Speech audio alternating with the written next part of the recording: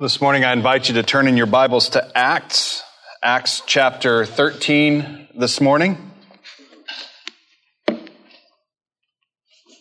Acts chapter 13 as we continue our sermon series entitled Witnesses, a study in the book of Acts where we see the way that the disciples of Jesus Christ are commissioned by Jesus himself and established and gifted by his Spirit to the work of witnessing to the gospel of Jesus Christ, his life, his death, his resurrection, and the hope, the promise of his return. We're in Acts chapter 12, actually Acts chapter 13. We're going to consider verses 1 through 3 this morning, but as we look at that, we actually should begin with the verse just before it, as it's a bit of a transitional statement between the section that focused on Peter to this section that now focuses on Saul, who will become known as Paul. So let's begin our reading this morning in Acts chapter 12, verse 25.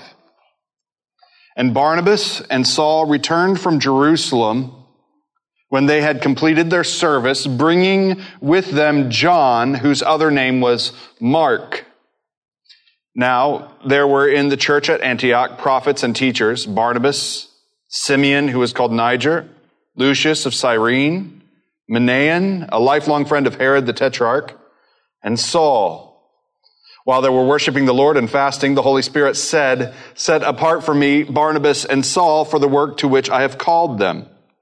Then, after fasting and praying, they laid their hands on them and sent them off. Heavenly Father, this morning it is more obvious, perhaps even than on other mornings, for us to say that we need you, that we are dependent upon you, but we are dependent upon you for something far more precious and important than the smooth running of a service. It's not the point anyway.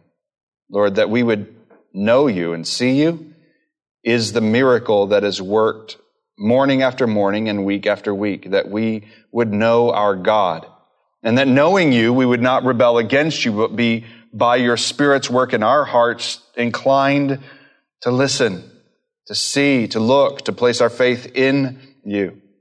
Lord, I pray that you would work that in us as we study your word this morning, and that you would give us a compulsion as a people who have seen you, who have by your grace prized you and treasured you, placed our faith in you, that we as a people would be sent to make your glory known in our county and among the nations. Thank you, Lord. We trust you to work that in us this morning. We pray this in the name of the Lord Jesus. Amen. Now, by way of introduction, this morning we are now back to Saul. We met Saul a few chapters ago, and we saw him in his conversion on the road to Damascus. We saw a bit of ministry taking place there. He went to Jerusalem, spent some time with the apostles there, and then we had our attention turned again for a few chapters back to Peter. We considered him for the past few weeks, and now we are back to Saul, and we will continue that focus in the coming weeks. We've seen how the Holy Spirit has already been fruitful and effective to save households among the Gentiles, which is in large part the ministry of Barnabas and Saul in the coming chapters. But let us remember that the Holy Spirit is the first missionary. He is the one who went first to the Gentiles. He is the first witness among the nations. It's the Holy Spirit that bears witness to our hearts, so that when the word is preached, it sounds like the truth. We are humbled before him, and we believe. What we read about here is not first the ministry of Peter or Saul or Barnabas or the church in Antioch or anyone else. It is first the missionary activity of our God.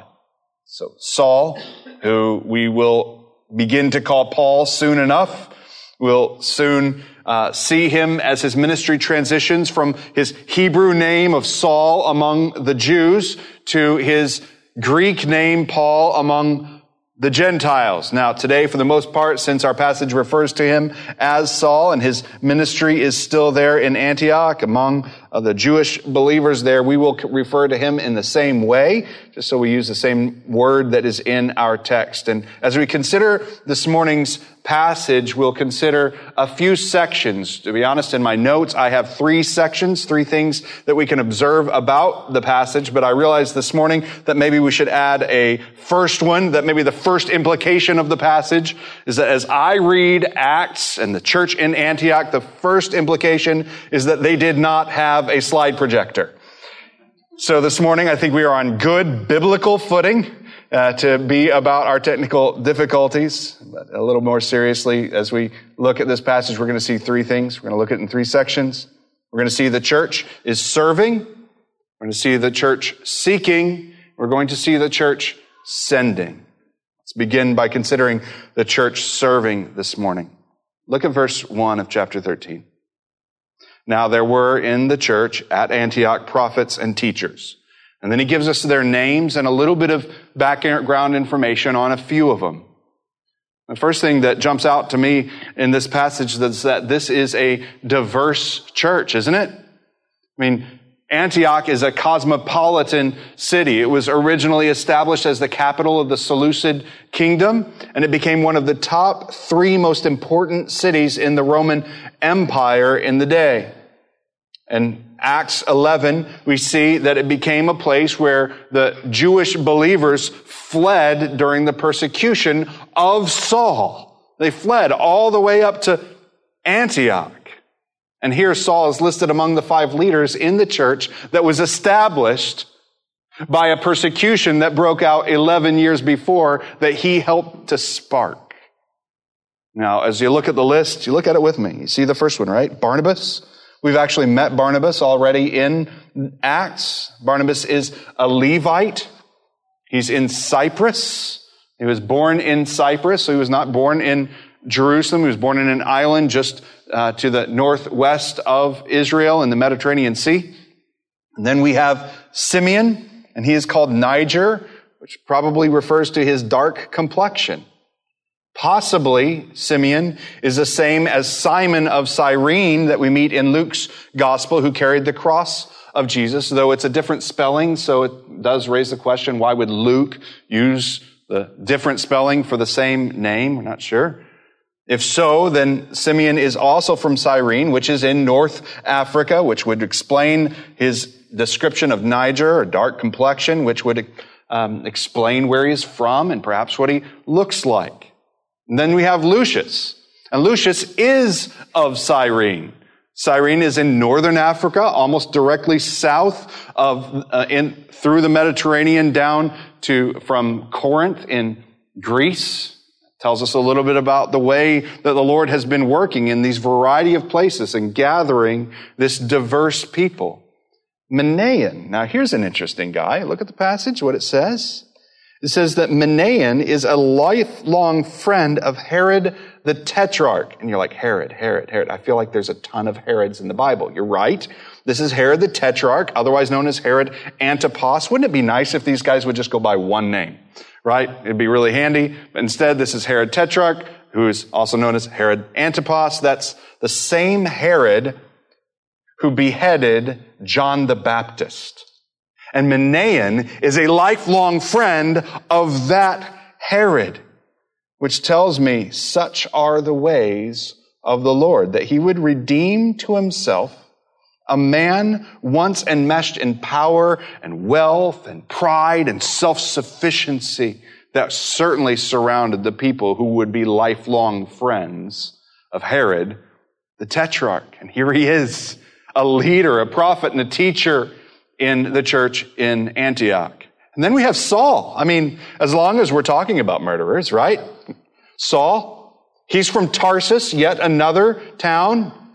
He was once a fierce enemy of Jesus, and now he's a zealous proclaimer of the gospel. Look at this list. We find quite a diversity of people. We even find Saul, a murderer of Christians, Manaen, friend of a murderous king, and all these men were Jewish. They were Jewish in terms of their descent, their ancestry, but they are also a diverse people in terms of their experiences. Listen, this is important. Their ethnicities, not just their ancestry, their ethnicities, where they came from, what cultures are being poured into them from their youth are now being gathered into Antioch, into one church and one family. They have a variety of backgrounds and relationships. Some might have looked at these men and seen only a bunch of Jews. But if we look a bit closer, what we see is quite a collection of people from among the nations that God is about to send out to reach the nations. I look at Crosspoint Coast, and you know what I see? I see something very similar. If you just glance at it, if you just take a quick look or know just a little bit of information about us, we may look like a collection of people of mostly similar backgrounds, similar life stages. And to some degree, this is true of the people of Crosspoint Coast, the people that God has gathered here. But if you look a little bit closer and get to know our lives a little bit better and pay attention to all the people that God has gathered by His gospel, you will see that God has put together quite a group of histories and nationalities and ethnicities and ages and places in society right here in this group of people. And more than that, He's using us not only to become one family, to encourage one another, but also to spread His gospel all over this county. You know you're from all over this county this morning. That's who God has chosen to gather here in Viera in an elementary school to worship the Lord this morning, and that He's scattered about this county to make much of His name.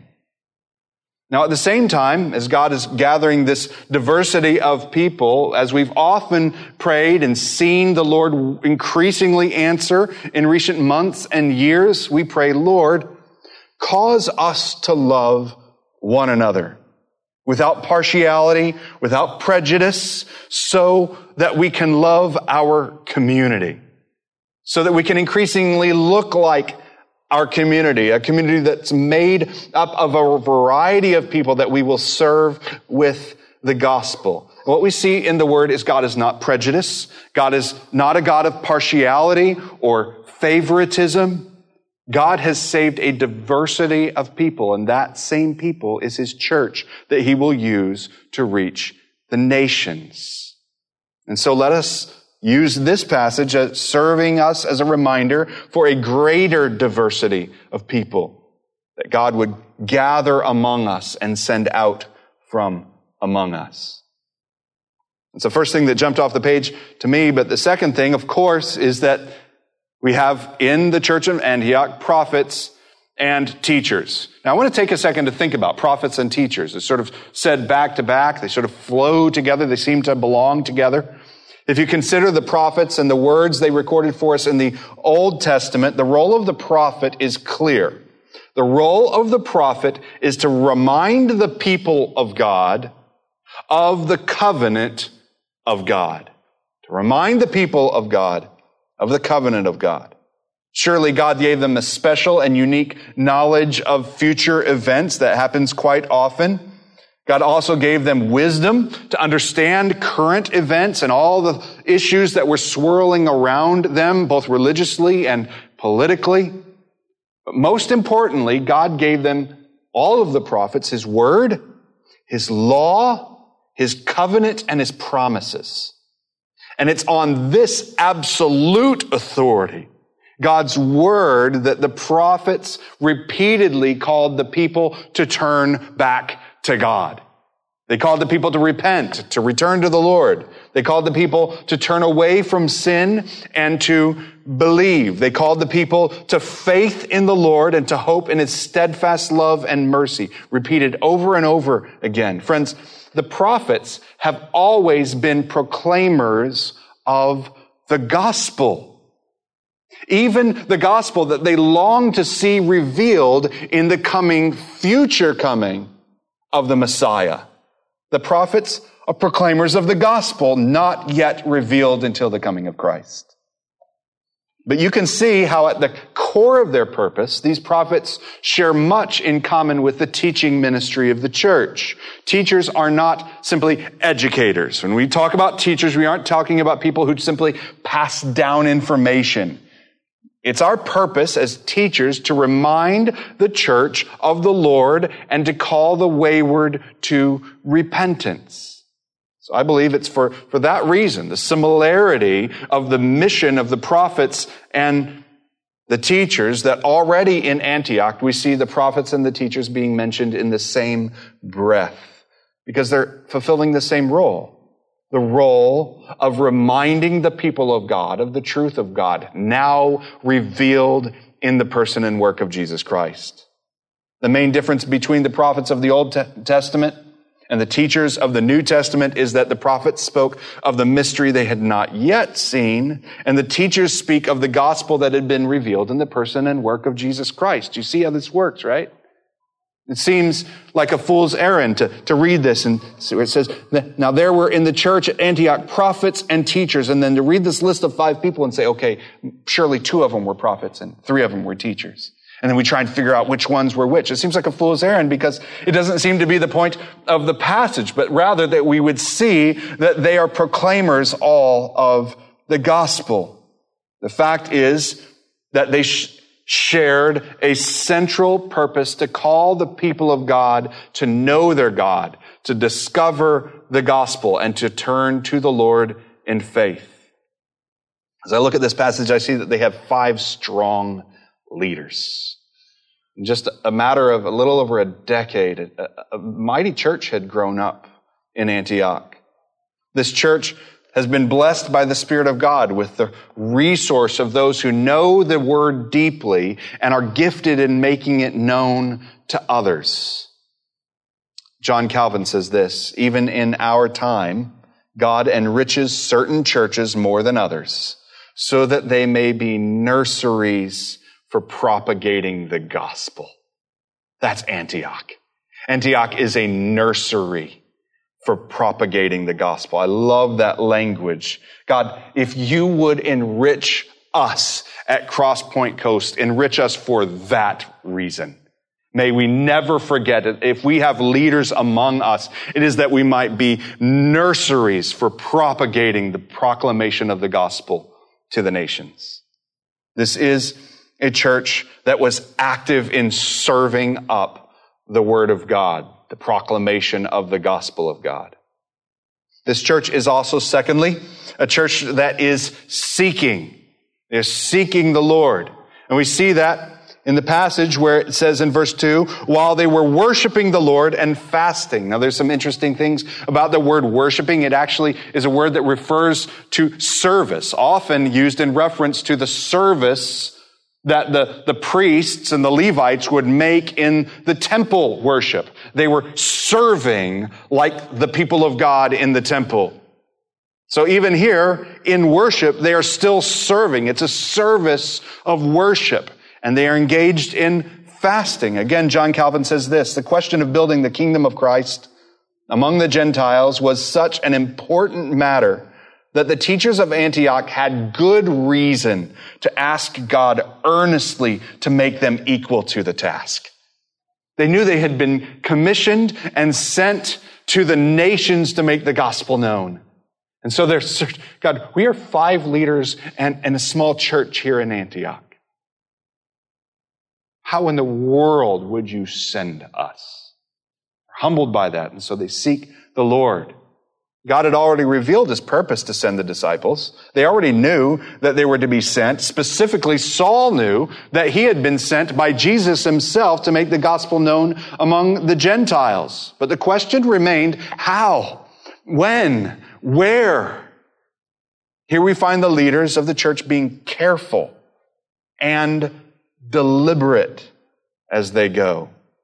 But most importantly, we find them not only careful, not only deliberate, we find them humble.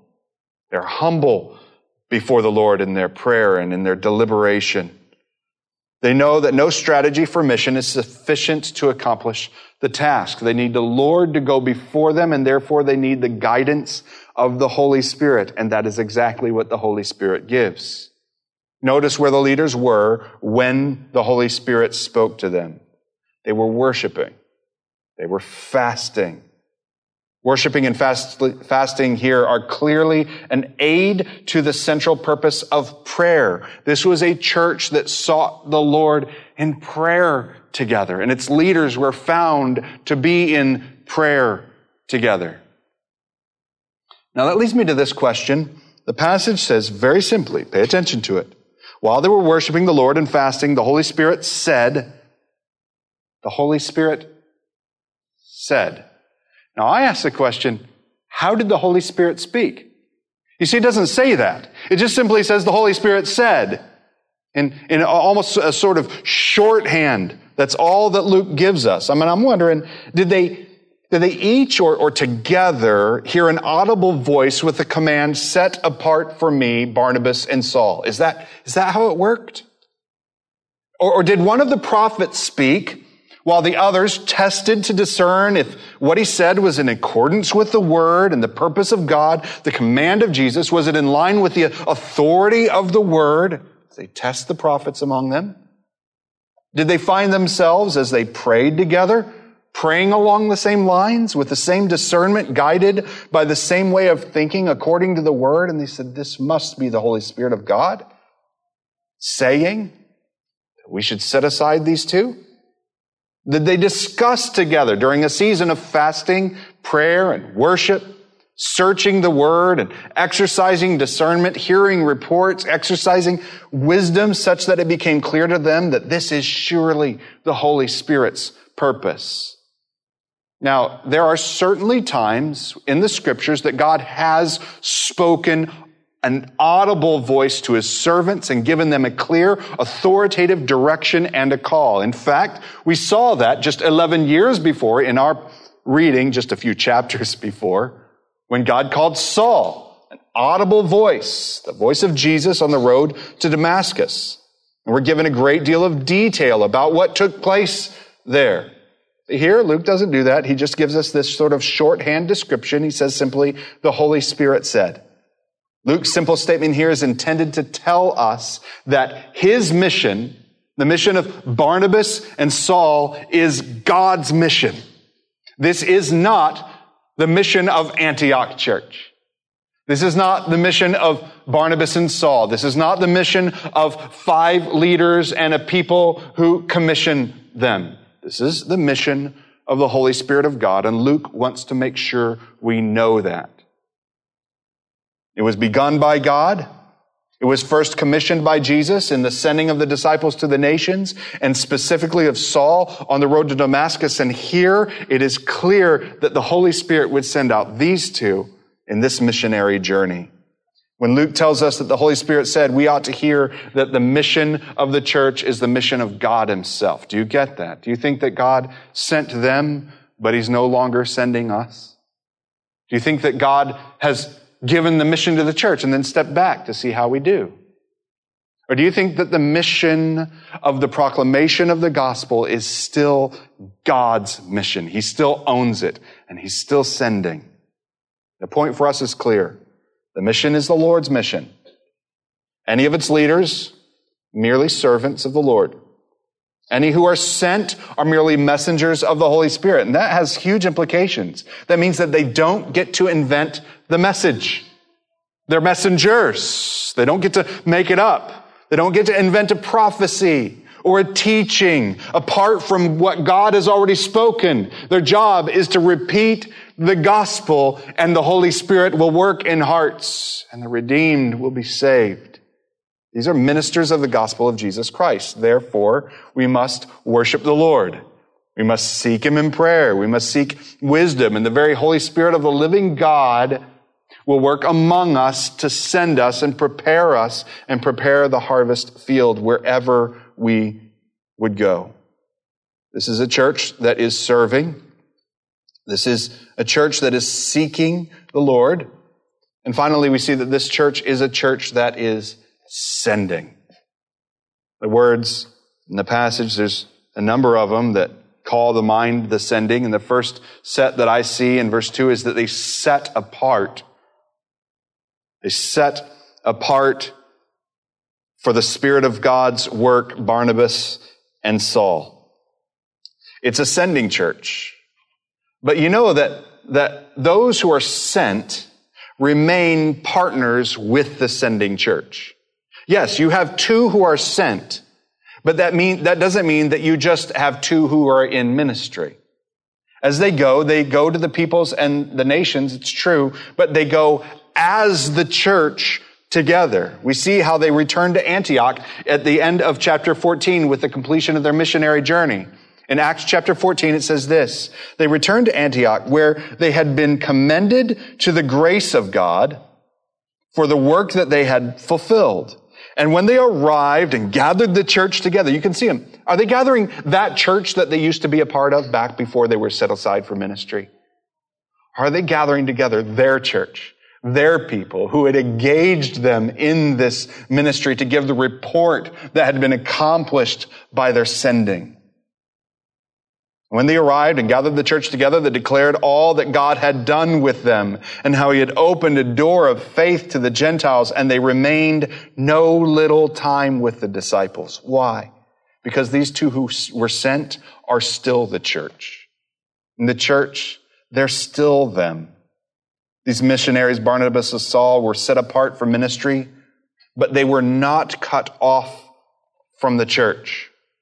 So that means that as they go with the church. They go as partners in the gospel. They go under the authority of the sending church. They go with prayer. And they go with encouragement. They go in expectation that they would return and share with joy the mission and fruitfulness of the gospel among the peoples. Barnabas and Saul don't go as rogue missionaries. They go as the church, commissioned to the task that God has given them as they are sent. You know, a phrase that John Menton and I repeated quite often. John and Naomi Menton sent to South Africa to establish an orphan care ministry there. We'll talk about them in just a moment. But one of the things that we said very often together is that Cross Point Coast is in South Africa. How do I know that? Because Cross Point Coast is nothing if it is not the partners in the gospel. That's us. That's you. That's me. We are the people of God. We are the church, redeemed and sent in mission. And if John and Naomi were Cross Point Coast here, are they not still Cross Point Coast there? Are they not still partners in the gospel there, even as they partner with yet another church plant in South Africa? We are the church as we stay and serve and seek and send. And we are the church as we are sent. The passage says that they were set apart, sent for the work. We should remember the work to which Saul was commissioned by Jesus. Back in chapter 9, verse 15, Jesus says that he, that is Saul, is a chosen instrument of mine to carry my name before the Gentiles and kings and the children of Israel. Now, this isn't just a special commission of Saul. Saul was the first to be explicitly commissioned to bring the gospel to the Gentiles. He's the tip of the spear, you might say. But Jesus is speaking also about a mission that he has already given to the whole of the disciples. Back in Acts chapter 1, verse 8, he says this: "But you will receive the power of the Holy Spirit has come upon you, and you will be my witnesses in Jerusalem and in all Judea and Samaria and to the end of the earth." God is commissioning his church to this. This isn't just Paul's special gig. More than that, the fact that the Jews would bear witness to the Lord among the nations has been God's purpose for Israel throughout the whole of the Scriptures. Go and read the Scriptures and read with an eye to asking that question. What is the role of Israel in history? It's to bear witness to the Lord God among the nations. And what is the gospel? What is the gospel that they go with? We would do well to pay attention to it, that when we go, that we would go with that same gospel message. We don't get to be creative when it comes to the content of the gospel message. Repeatedly, we see a pattern emerge. Saul will arrive in a town and he'll declare that Jesus was sent by God to bring salvation. It's a broad statement, sent by God to bring salvation. That Jesus is the Messiah of the Old Testament. He says that more often than not when he meets with the Jews in the synagogue in the new town. But he also speaks of the God of the universe, the maker of all things. He says that more often than not when he is among the Gentiles. And then, inevitably, he speaks about Jesus who was rejected and killed. He says that Jesus' sacrificial death is a means by which, the only means by which sins are forgiven. You see the pattern, right? That Jesus rose from the grave and is alive, that he's reigning over his church and he's prepared to judge the living and the dead. Friends, that's a warning to heed the gospel message. And he ends with this call very often that the only way to receive salvation is to repent of sin and believe in this gospel and none other. In Acts chapter 47, he says this, "Let it be known to you, therefore, brothers, that through Jesus, forgiveness of sins is proclaimed to you."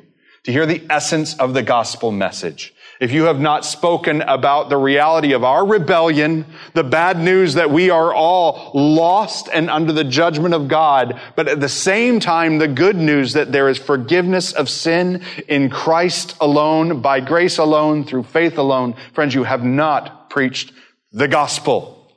You have gotten creative, and you have been sent with your message, not the message of the Holy Spirit.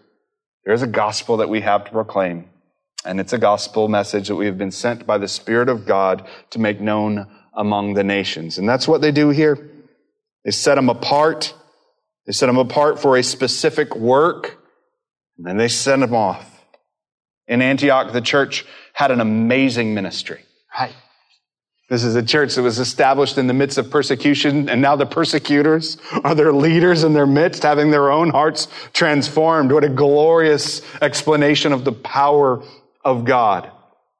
The Word of God is increasing in their midst. God has gathered quite a diversity of peoples. It's starting to look like heaven in Antioch. And when Barnabas and Saul leave, their number is diminished. They will be far less diverse, with only 2 Cyrenians and a Manaen remaining. They're about to lose their 2 most competent and encouraging leaders in Barnabas and Saul. Looking at that and I'm thinking, that's a loss. Antioch is about to take a big hit in this one. One of the first things that I was told about Pastor Chan Kilgore, he's the founding pastor at Crosspoint Lake Nona, planted Crosspoint Lake Nona over 15 years ago. Crosspoint Lake Nona is Crosspoint Coast Sending Church out here. One of the first things that I was told about him is that his church would be bigger if he didn't keep sending their best leaders into ministry. It was spoken a bit derogatorily, like his strategy isn't really working. And so maybe I should be more wary when we would plant a church, that we could be bigger and faster and more flourishing if we would be more careful about sending our best. But I heard that and I thought, I think I want to run with this guy. I thought that's a good thing. It would, as I got to know the ministry of Crosspoint Church, it would be nearly impossible to count the number of lives that have been touched for the gospel through the sending of missionaries and church planters and directors of a variety of ministries that have been sent out from that one church over these last 15 years. And then I compare that to what they would have if they would have just stockpiled Christian consumers in one building. I'll tell you right now, I would take a sending church any day. And we would keep on sending just as they are to this day. Not because that's Pastor Chan Kilgore's commission, even as he has moved on to another church planting ministry in Boca Raton at Spanish River Church, another of our faithful senders. Now that's not Chan's idea, that's the Spirit's idea of sending. And then I consider the history that God has graciously given to us at Crosspoint Coast. I consider Bill and Tracy Dunphy in Williamsburg. And I would just spend a few moments recounting, remembering, and celebrating how they were sent out just 9 months after our first community group began meeting. We weren't even gathering for celebration service yet at that point. We were just 6 households, and we were about to lose one of them to go to Williamsburg to begin in church planting ministry, and they labored there. And then I was invited to go and speak at their launch service of Grace Point Church just 6 months ago after they labored for these 7 years to establish a core team. We rejoice that they've experienced tremendous growth and fruitfulness. And I am not ashamed to say that, frankly, numerically, they are unlike anything that we saw in the first few years of our church plant. We rejoice. That's gain. And then I consider John and Naomi Menton. We mentioned them earlier. Went to South Africa to establish orphan care ministry and to participate in church planting. And they were sent out from among us just 2 years into our gathering. Precious to many here, John served us in much the same way as an elder would before we ever ordained our first elder. Just this week, John sent me a message thanking me for the investment that Crosspoint made in him to shape and encourage him to be grounded in the truth alongside of his great zeal for the Lord and his mission. John, when his time here, led us in worship. He started a community group, and his mark is still very much present in the humility and gospel-centered conviction that David Bohannon and the others of our worship leaders continue to nurture for us week after week. And then I think of Crosspoint Downtown, Crosspoint Peachtree City, and Espanol, and Jupiter, each of which we have had the opportunity to invest in them and to financially support their congregations. More recently, we sent out Matt and Kelly Helmenthaler to begin a work in Palm Bay, to begin establishing Bayfront Village Church. And again, they are experiencing growth that we just didn't see in the first few years of Crosspoint Coast. And we rejoice. We sent a number of our gospel partners with them, as well as others who have connected with Crosspoint Coast over the years from that part of the county. And I've had the opportunity to meet with Matt regularly and text with him and communicate with him and rejoice with the church in Palm Bay. We've partnered with Tim Gagner and his ministry among college students with InterVarsity. And unique and special in that is that we long to go to the nations, but the nations are showing up on our university campuses. And Tim Gagner and the others who are at work with InterVarsity are bringing the gospel there, and those students are going home with that gospel. We can't count that. We don't know what God is doing, but we know what he does is great. We partnered with WeGo Ministries and Mission to Mongolia, Nicaragua. And I look at these sendings and the fruitfulness of the gospel through these sending means, and I realize there are far more lives impacted through these sendings than there are people in this room this morning. And I think, is that loss? Let me put it simply. The Holy Spirit, in sending Barnabas and in sending Saul, the Holy Spirit knows the math. He knows there are 5 leaders, and now there are 3 leaders in Antioch. Any child in this elementary school can tell you that's called subtraction, right? Easy math. But the Holy Spirit knew that if you give subtraction a little time and a lot of gospel-centered faithfulness and sacrifice, he will work a miracle of turning subtraction into multiplication. That's what he does. It isn't a new idea to think of the church like a family, right? Think of it this way. A husband and a wife. They are together. They build a home. They build a life together. They're faithful together and flourishing. And if God wills and his purpose gives them fruitfulness, they have a child.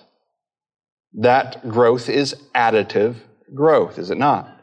They have 1, 2, 3, maybe more children.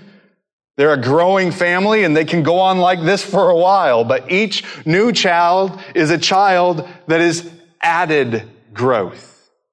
Now, what if I told you that mom and dad decided to keep the children at home forever because they don't want to lose the beautiful, faithful fruitfulness of their family? They don't want to experience loss. I mean, you're immediately thinking, that's deformed, right? That's not healthy. That's not a good design. It's not the way that a family is supposed to work. No. Now, it's God's design that a mom and a dad would send out children. For this reason, a man shall leave his father and his mother and hold fast to his wife. And if the Lord wills it, the family will grow. And mom and dad will become grandpa and grandma.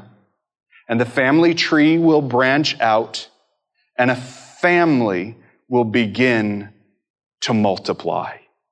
It sure looks like subtraction back home with grandma and grandpa, but why are they so happy? Why can they so rejoice in that multiplication? Friends, we are that family. We nurture, we love one another, we enjoy fellowship, and if God so wills, we will grow right here. But even as we grow, if we're growing the way that God has designed us to grow, we will also send. As a church, we're part of what is called the Acts 29 Church Planting Network. Their description of themselves is that Acts 29 is a diverse global family of church planting churches. We, right here in this county, are a part of that diversity. We play our part on our part of the globe. We seek to be faithful as a church, and we seek to be fruitful as we plant churches together. I want to call to our minds just a few things. Items of future sending. Remember Joel and Randy, right? They joined Crosspoint Coast not only because we are a faithful expression of the church in Brevard County, but also because they have always hoped that we, in Partners in the Gospel, would be able to help them establish a faithful church plant in their town in Cape Canaveral. And they've served well here. They've served faithfully among us, but most importantly, they've truly become us. We are together a family and partners in the gospel.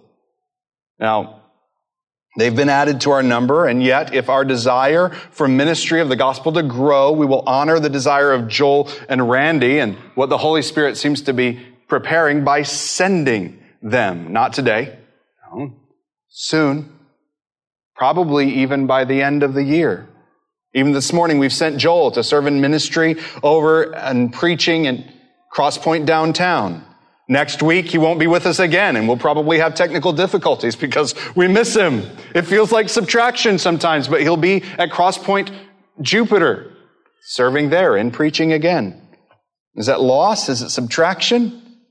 That means that Matt Hardy had to set up, and he did faithfully. And this morning, it means that many of us were scrambling, looking around for things that we know that Joel knows where they are. But the word is preached. We think that's gain. And if the Lord wills, His Spirit will work the miracle of multiplication. And that means, as we look to the future, we want to continue to send.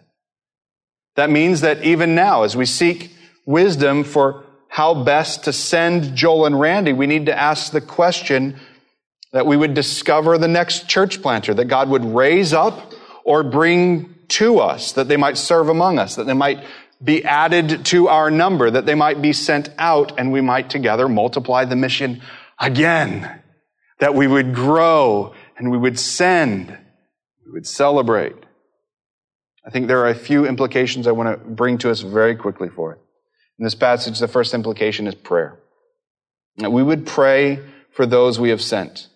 I want to call them to mind again for us. That we would pray for the Dumfries. That we would pray for the Mentons. That we would pray for the Gonyers, the Crosspoint churches, and many more. That we would pray for Joel and Randy and the Fair family, even this morning as Joel travels and the family tries to maintain the home front. That we would pray for the elders. Pray for the elders as we make decisions for staff and possible church plant apprentices in the future and direction for the ministry here in Brevard County. And so I would call you very functionally, very practically, would you pray? Be a church that believes that only the Holy Spirit can truly send. And secondly, that we would fast. There's a level of dedication that's implied by the word fasting. The most obvious implication is that we would, fast. That we would not partake, that we would go without food, and we would worship the Lord, and we would pray for seasons and times, and for the purpose of the Lord to be revealed to His church. But also, I think we can broaden that application in this way, that we would see in this word fasting a whole other level of dedication, a wholehearted resourcing of the mission. Basically, I mean this, that we as a church would leverage even more of our time and resources, our desires and dedication to making disciples and sending out laborers. As a church, I've become increasingly aware of opportunities for gospel ministry. I believe that it's only going to grow in opportunities as we grow here in Viera. But I've also become increasingly aware of how much sacrifice is going to be required of this small group of people who meet once a week in an elementary school classroom and gather to households and are engaged in ministry in our homes and neighborhoods and workplaces. There's a tremendous amount of sacrifice that is going to be involved in our sending. So I would ask you to seek the Lord. I would ask you to fast, to lay at the feet of the Lord your wholehearted devotion to the mission. Insofar as the elders are faithful to the call of the gospel, we as a church can leverage everything that we have as partners in the gospel here to that end, as families, and it won't be loss. There'll be multiplication. We have a great example of that in this passage, Barnabas. He sold a field and brought the money before the apostles. And now he himself is being sent out and resourced by the church. Finally, work. The work of gospel sending is not something that we send and wait for those who are sent to return and tell us about the great things that they did in the work on the mission field. The mission field is here. The missionaries are those who are sent and those who remain. Do you think that the three just said, phew, we get to be done praying in the ministry of the gospel now? No, the work remains of gospel proclamation. That when the Dumfries return and the Mentons return and others return, that they would see a church that is busy at work here in Brevard County with them in our shared global mission. Let's pray. Heavenly Father, we're nothing. It's not too hard to calculate just how very little we are. But Lord, you took 5 leaders in a room with a small local church in Antioch. You gave them a mission. You sent them by your Spirit. You prepared hearts. The gospel was proclaimed, and today we exist because that church went. We are today in Viera and Brevard County the fruit of that missionary journey. So Lord, we thank you. And that means something to us. That means that we can give everything that we have, that there would be no loss. But Lord, that in your hands, just like the parable, you would multiply it. May we not bury the little that you have given. Lord, show us what that means. Give discernment to the whole of your people as each one of us have this Spirit of God that spoke so powerfully on that day at work in our hearts, that we could participate together in discernment and wisdom to discover how you would lead us into the future. Lord, we trust you for this, and we hope, our prayer, our desire is that you would be glorified in our midst and in our sending. Thank you, Lord. We pray this in your name. Amen.